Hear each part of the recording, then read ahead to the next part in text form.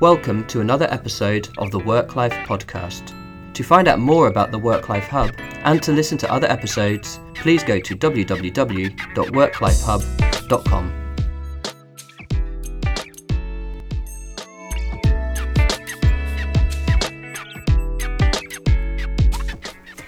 Welcome to another episode of the WorkLife Hub podcast. I am your host, Agnes Uheretsky. If this is the first time that you are tuning in, let me just say a few words about this podcast. We speak to authors, researchers, business thought leaders, for them to share their knowledge and insight on work-life balance, leadership, culture change, and organizational development. In our work at the WorkLife Hub, we help companies reform their workplace to create a culture that embraces diversity and work-life balance. We are passionate about building vibrant and engaging workplaces that are great for employees and customers. If you would like to get in touch with us, you can do this via Twitter at WorkLife Hub, on our LinkedIn page, or on our website. We're always happy to hear how you like the podcast or any other ideas that you would like to share with us. And now, on with the show. Today I have such a great pleasure to be interviewing Riane Eisler. Hello, Riane. Well, hello, Agnes. So it's such an honor for me to be interviewing Riane for the podcast. Of course, we interview a lot of authors and thought leaders, but Riane not only wrote a book and is an author of a huge number of books, but there have been even books written about Riane. So just as a way of introduction, Riane Eisler is the president of the Center for Partnership Studies, and she's an internationally known systems scientist and attorney. She's working for the human rights of women and children, and she is the author of a number of real groundbreaking books. One of them is called The Real Wealth of Nations, Creating a Caring Economics. And Archbishop Desmond Tutu said about this book that it's a template for the better world we have been so urgently seeking. And Riane has such a huge body of work that we cannot simply cover in this one podcast episode. So we will be zooming in on some of it that intersects with the work of the WorkLife Hub, which is the caring economy. And also we'll talk more in detail about the social wealth economic indicators that they have developed at the Center for Partnership Studies. So this was my quick introduction that didn't do any justice to your work, Riane, but I would like now to ask you to tell listeners a little bit about yourself and your journey, your passion, and what led you to discover that this is the work where you would like to really leave a mark on the world. Well, thank you so much, Agnes, for that warm introduction and also for the important work that you do. As you know, I have a great passion for this work, or I wouldn't be doing everything I'm doing and have been doing for so many years. And I have this passion not only because of my research and what I've discovered about what is possible for us as human beings, but also as a mother and now also a grandmother, deeply concerned, as so many of us are, about what kind of future our children will inherit. And that passion is actually grounded in my own early childhood, because I was a child refugee from Nazi Europe. And that experience really, it led me to questions that so many of us have asked at some point in our lives. Does it have to be this way? Does there have to be, when we humans have such an enormous capacity for caring and for empathy and for sensitivity and for creativity, does there have to be so much insensitivity, cruelty, and destructiveness? And at bottom, those are the questions that eventually led to my multidisciplinary, cross-cultural, historical research, really examining what kind of social configurations, and of course that includes economics, doesn't it, will support the expression of the positive capacities that we humans have, or the negative ones. And that eventually led to many books, as you said, including actually two that are in, well, my books are now in about 36 languages, but The Real Wealth of Nations just came out in Italian and in Spanish, and I think that's the book that we want to focus on, isn't it? Yes. Just as a side note, also telling listeners that we also have a guest blog post on our website as well. So aside of this podcast and then directing our listeners to your other body of work, they can also have a look at what you kindly wrote for us also in relation to this piece of work. We're going to be discussing systemic changes and reframing of systems of measuring and expressing and talking about our lives, essentially. And to start this conversation, I would like to ask you about this recurring reference to work and care, work and life, as two distinctive elements. And in our pre-podcast exchange, you already challenged me on this, and so I just wanted to see this with you, your thoughts about how we could already reframe the conversations and our beliefs around these separated realms of our lives, essentially. Well, we are trapped really in old thinking, thinking that really devalues, women, and also anything that has been associated, and these are social constructions, gendered values, really, with women and the so-called feminine. And that has really affected the language, including this whole language about balancing life and work. I prefer to call it balancing family and employment, for one thing. Because what we're really talking about here is all of one piece, isn't it? I mean, that we don't consider the work that we do, and yes, work that has traditionally, for a long time, been relegated, and I mean relegated, to women of caring for people, of keeping a clean and healthy home environment, right? In other words, of caring for self, for others, and by extension also caring for nature, by the way. We've devalued this. And so I think that it's very important that we recognize that this is artificial. Absolutely. Just when you were speaking, I just remembered an example that I heard from the UK where they were thinking of introducing flexible working in a place of work. An employer was thinking of introducing different kinds of flexibility options for the employees. And they also flagged up the possibility to have reduced hours or part-time work. And the reaction was that men associated part-time work immediately with lower levels of opportunities, lower levels of recognition, and were very, very against, even those who would have liked or really benefited from it, pre-retirement, for example, phasing out. But there was just a real blocking of anything that had to do, because it's associated, as you say, with women, with the feminine, and thus with no or very little value.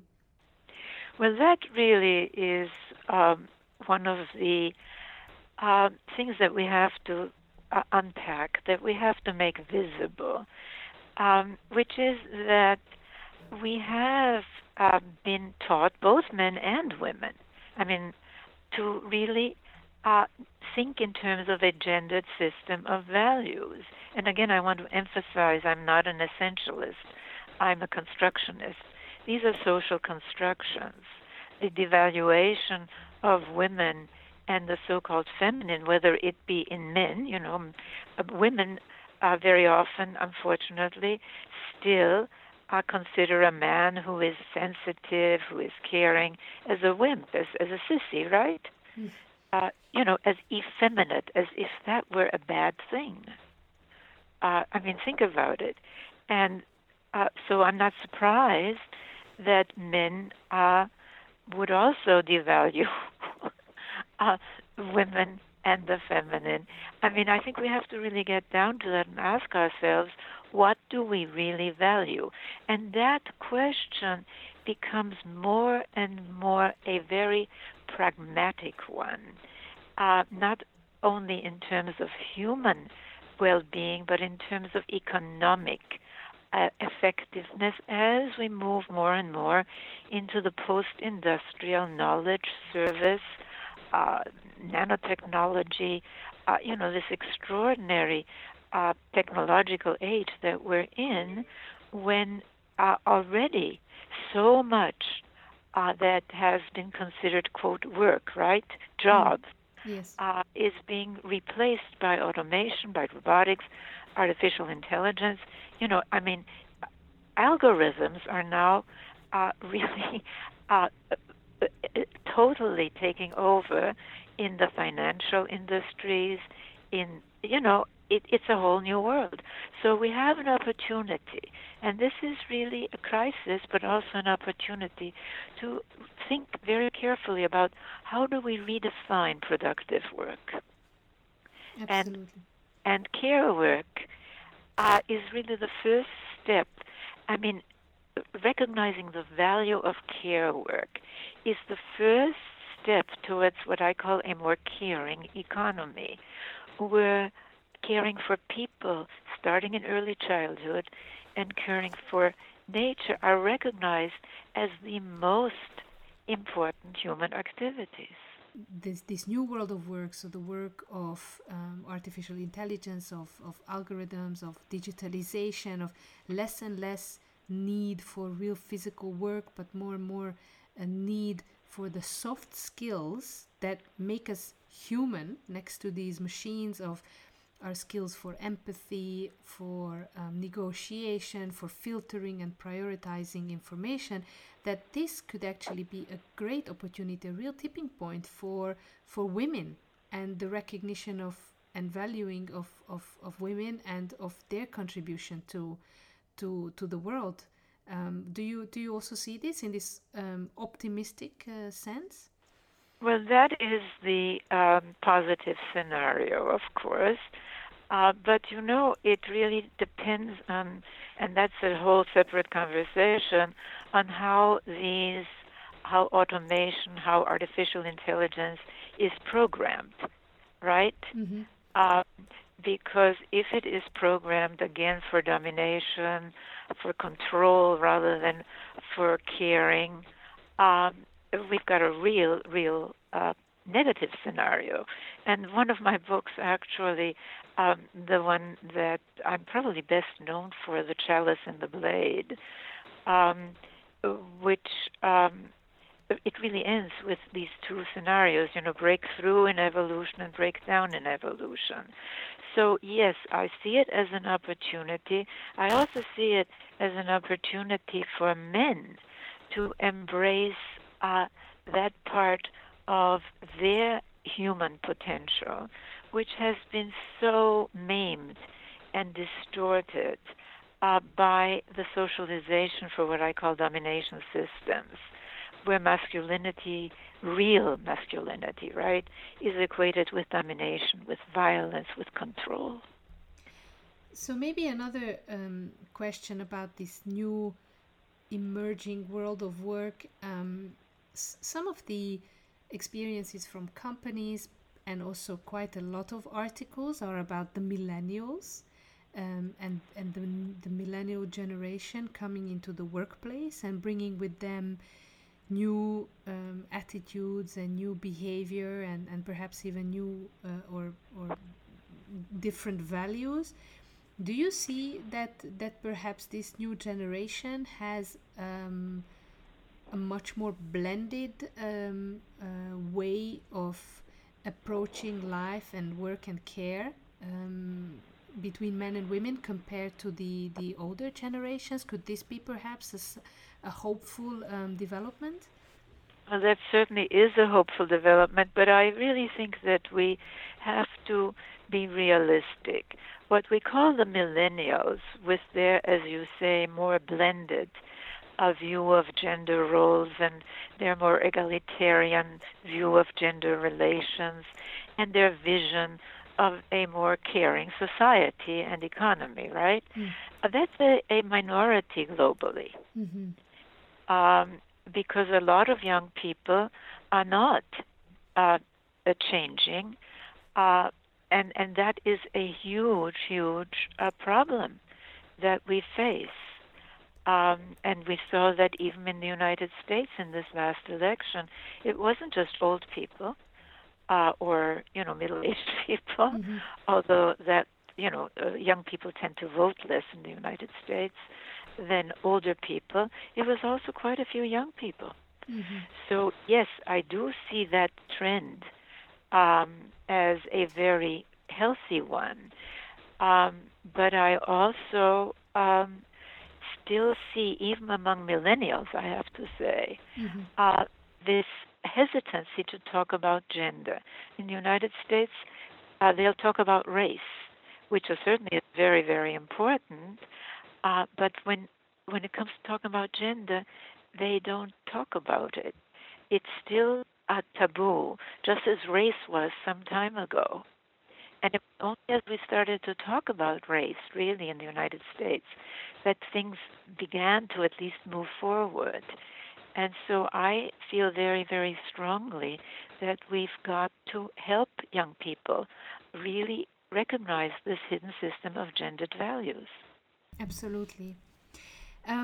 Maybe if we could now move towards the work that you have done and with the Center for Partnership Studies and your work in your book on the social wealth economic indicators, because that's what I find to be a really exciting, interesting part of your work.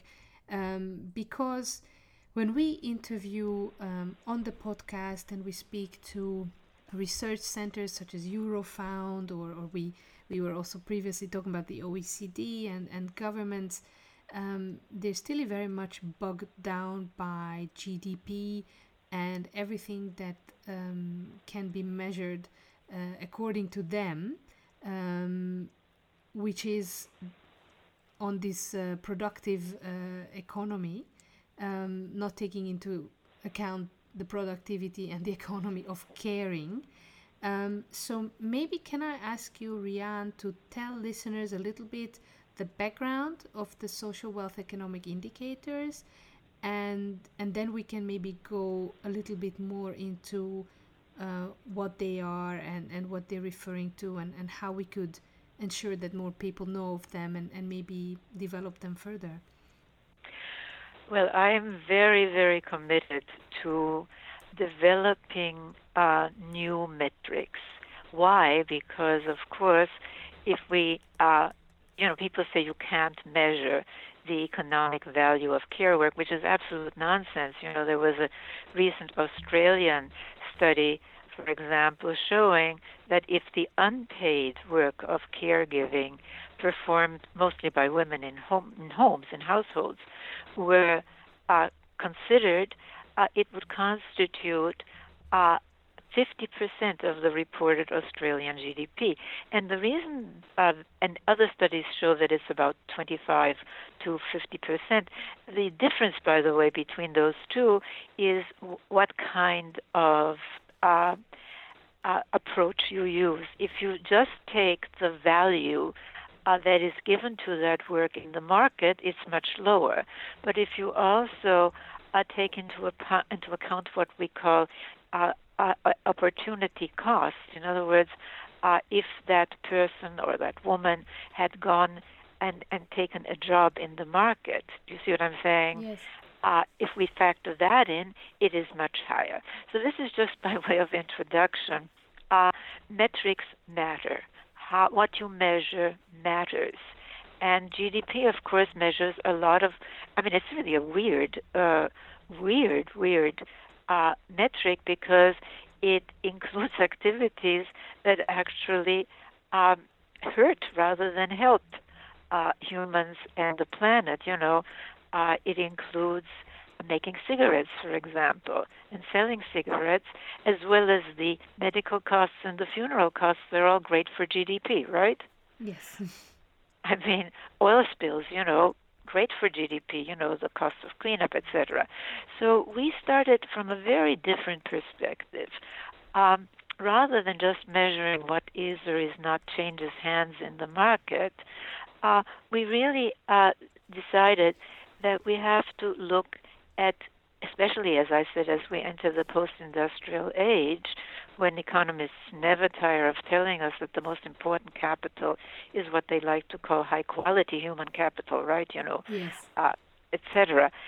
Look at the state of a nation's human capacity development, but also at the same, and gender has a huge part in this. The value, how much is invested in child care, in good quality child care, how much is given, for example, in funding paid parental leave. In other words, not only looking at taking a snapshot of what is, but also looking at what kind of investments make for human capacity development. And that's the essence of the social wealth economic indicators, which, by the way, also measure things like innovativeness, patents that are taken out, because that is part of human capacity development, isn't it? Are people innovative, or do they just follow, the norms as they are? So the social wealth economic indicators, we developed them by working with the Urban Institute on bringing together some really very expert economists in this area. And then in 2014, we launched the first iteration of our social wealth economic indicators. And what we want to do now is to compress that. One of the powers of GDP is this one number, right? Yeah. We want to compress that into a social wealth economic index, which I think could make a huge, huge difference by, again, showing that there isn't a big, the notion that somehow investing in quality of life for people and investing in a, quote, healthy economy are at odds with each other is absolute nonsense. Yes. And that's what these indicators show, among many other things. And of course, they show the value, the economic value of the work of caring for people, starting in early childhood. Well, there's just so much there that I would like and could pick up on, but it just, when you were speaking, it really reminded me of my time as a lobbyist in Brussels, that, having gone through a number of election cycles, one of the most used catchphrases or taglines of any politician running for any kind of office is always children are our future and the future generation. And then there's very little follow-up then afterwards in terms of convincing them or seeing how they are putting this into action in, for example, investing in real quality early childhood care and education. So there's still this great political resistance to making these financial commitments to investing in childcare and other care initiatives and services. And so would you say that partly it is because even maybe policymakers or politicians are uninformed, because maybe what they see is also just this GDP, this put on a pedestal, and really chasing this growth agenda, and maybe they themselves don't fully understand the full picture. I think that is certainly a very, very important reason for the urgency of developing a social wealth economic index, and also of simply changing the mindset. I mean, I start with metrics because, people always want things quantified. Yeah. But of course, what we're really talking about here is getting rid and moving away from very, very old ways of thinking. I mean, I have to really go deeper now to the issue of our economic models. Both capitalism and socialism not only came out of early industrial times, hundreds of years ago, right? Mm-hmm. But they also came out of times that oriented more to what my research and that of others has called the configuration of domination systems, in which the devaluation of, the female half of humanity and anything that is associated with, quote, women's work, women's roles, is devalued. And so neither capitalism nor socialism really caring for nature is not part of it. Nature was there to be exploited for both Marx and for Smith. And as for the work of caring for people, starting in early childhood, that for them was just reproductive work rather than, quote, productive work. So we have a whole luggage here that we have to unpack and re-examine. But it isn't just enough to critique. It is also very important to then reconstruct. And that's what this work is about, isn't it? Absolutely. And just coming back also to your question just before, what you said about experimentation and patents. Having kids myself and then having gone through evaluating or thinking how I was brought up and how I want my children to be brought up, one thing that has really struck with me since the beginning was that there seems to be for what we have been programmed to think, an almost counter-intuitive idea, namely the more safer you make a small child feel, the more they will want to go out and explore the world. The more you nurture them and love them and care for them really, really intensively, the more they will want to explore and experiment, and they will feel safe to do that, to even perhaps make mistakes and come back and reiterate and try again. Maybe compared to some of the old or older beliefs about, no, you have to, you have to push the children out and let them get on with it, and not mollycoddle them, not spoil them, and it totally resonates actually with some of the work we're doing with companies, because that's exactly the same narrative. We say that if you have a work environment where people feel safe, they feel respected, they feel accepted for their whole selves, for their whole beings, then they will become more innovative, they will become more motivated, more creative. So I think there's definitely a convergence between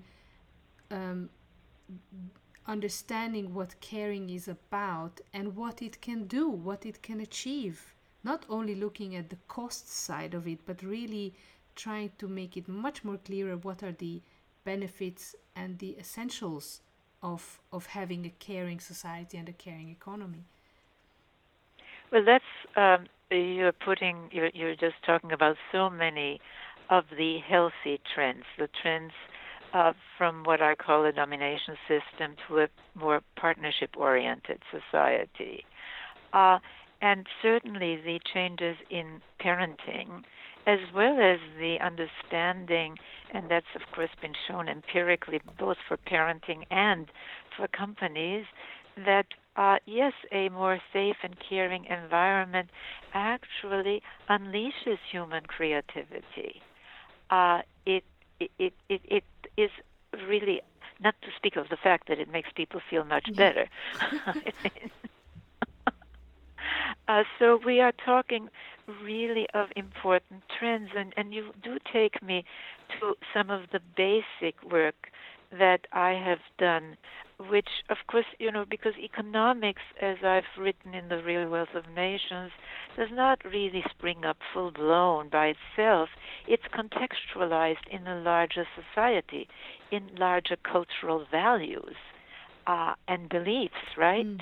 And so the fact that we have economic thinking as well as political thinking, like right versus left or religious versus secular or Eastern versus Western, that doesn't pay attention to the social construction of the relations that really determine how the brain develops. I mean, we're talking early childhood. We're talking about what a child experiences, but also observes, and that's where gender comes in. Because if a child observes a model of humanity where one half is considered superior, right? And the other half inferior. One half is to dominate, the other half is to be dominated. One half is to be served, and the other half is to serve. What kind of template do they have for equating difference, don't they, with in-group versus out-group thinking? And that is so basic. We need an integrated, progressive political and economic agenda, because the people pushing us back, whether it was Hitler in Germany or whether it's ISIS in the Middle East, they get it. A top priority for them is always going back to that so-called traditional, which it really isn't. There were earlier traditions that were more egalitarian. Family that's highly punitive, where women are subordinate. They get it. I mean, they get the connection between strongman rule in the state and strongman rule in the family, and we've got to get progressives to understand that. And that's really a lot of what my work has been about. And I think that this is so deeply rooted and so programmed that even I have to say that I catch myself sometimes questioning, my beliefs or just as an example, I just very recently switched to a dentist and also to just a family doctor. And both are women, and I would say probably about 15 years younger than me. And so even for me, I always tell them that I'm so proud of them. But even for me to change this mental image from an old man in a gray suit, with gray hair, in a white lab coat, to going to maybe a 27-year-old young woman is it takes still a kind of a leap in mindset, even I would say for the most progressive thinkers. So to take the whole society along with us on this journey of attitude change, of mindset change is quite a task, I would say. Yes, it is. And the more that people like you and I undertake it, the more chance we have for the future of our children and generations to come. Absolutely.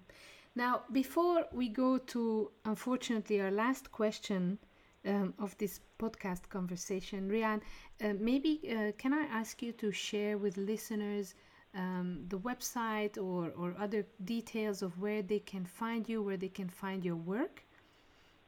Well, of course. We have a number of websites. The Center for Partnership Studies website is www.centerforpartnership.org. Again, Center for Partnership, one word, centerforpartnership.org.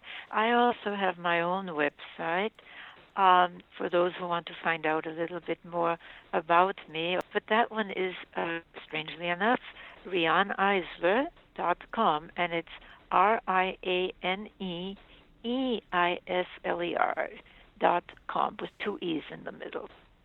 And I hope that people will come to our website, that people will also enroll in the webinars that we offer through our Caring Economy campaign, which really I think are very important, as well as webinars that we offer that I love to teach. So I do some, aside from teaching in other, places, I love teaching on the web, and I give a course called Changing Our Story, Changing Our Lives. That really covers the body of my work, and I'll be giving one again in the early next year. Great.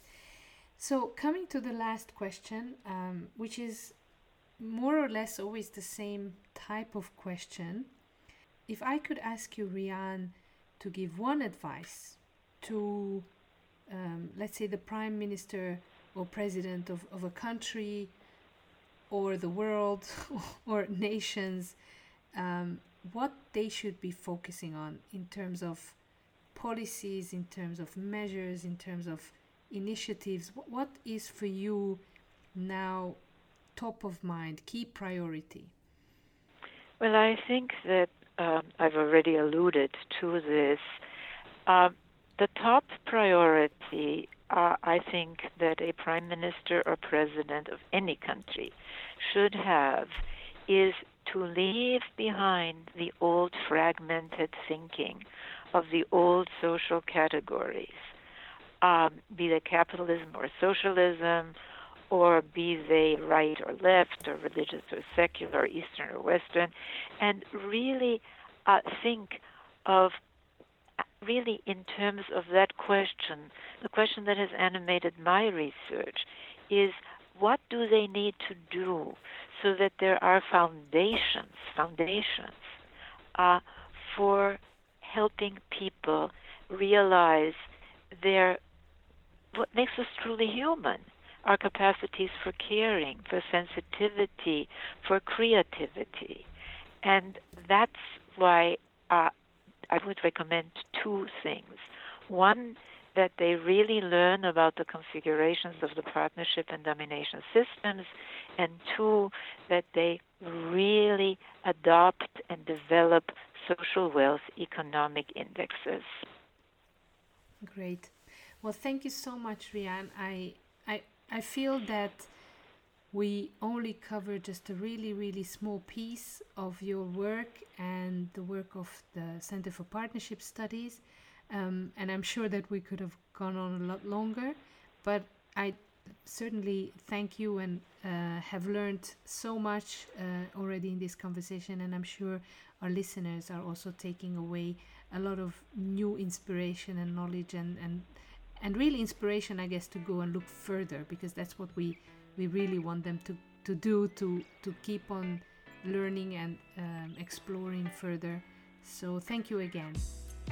And thank you, Agnes, for really a wonderful conversation, and for all of your insights and all of your important thinking and work.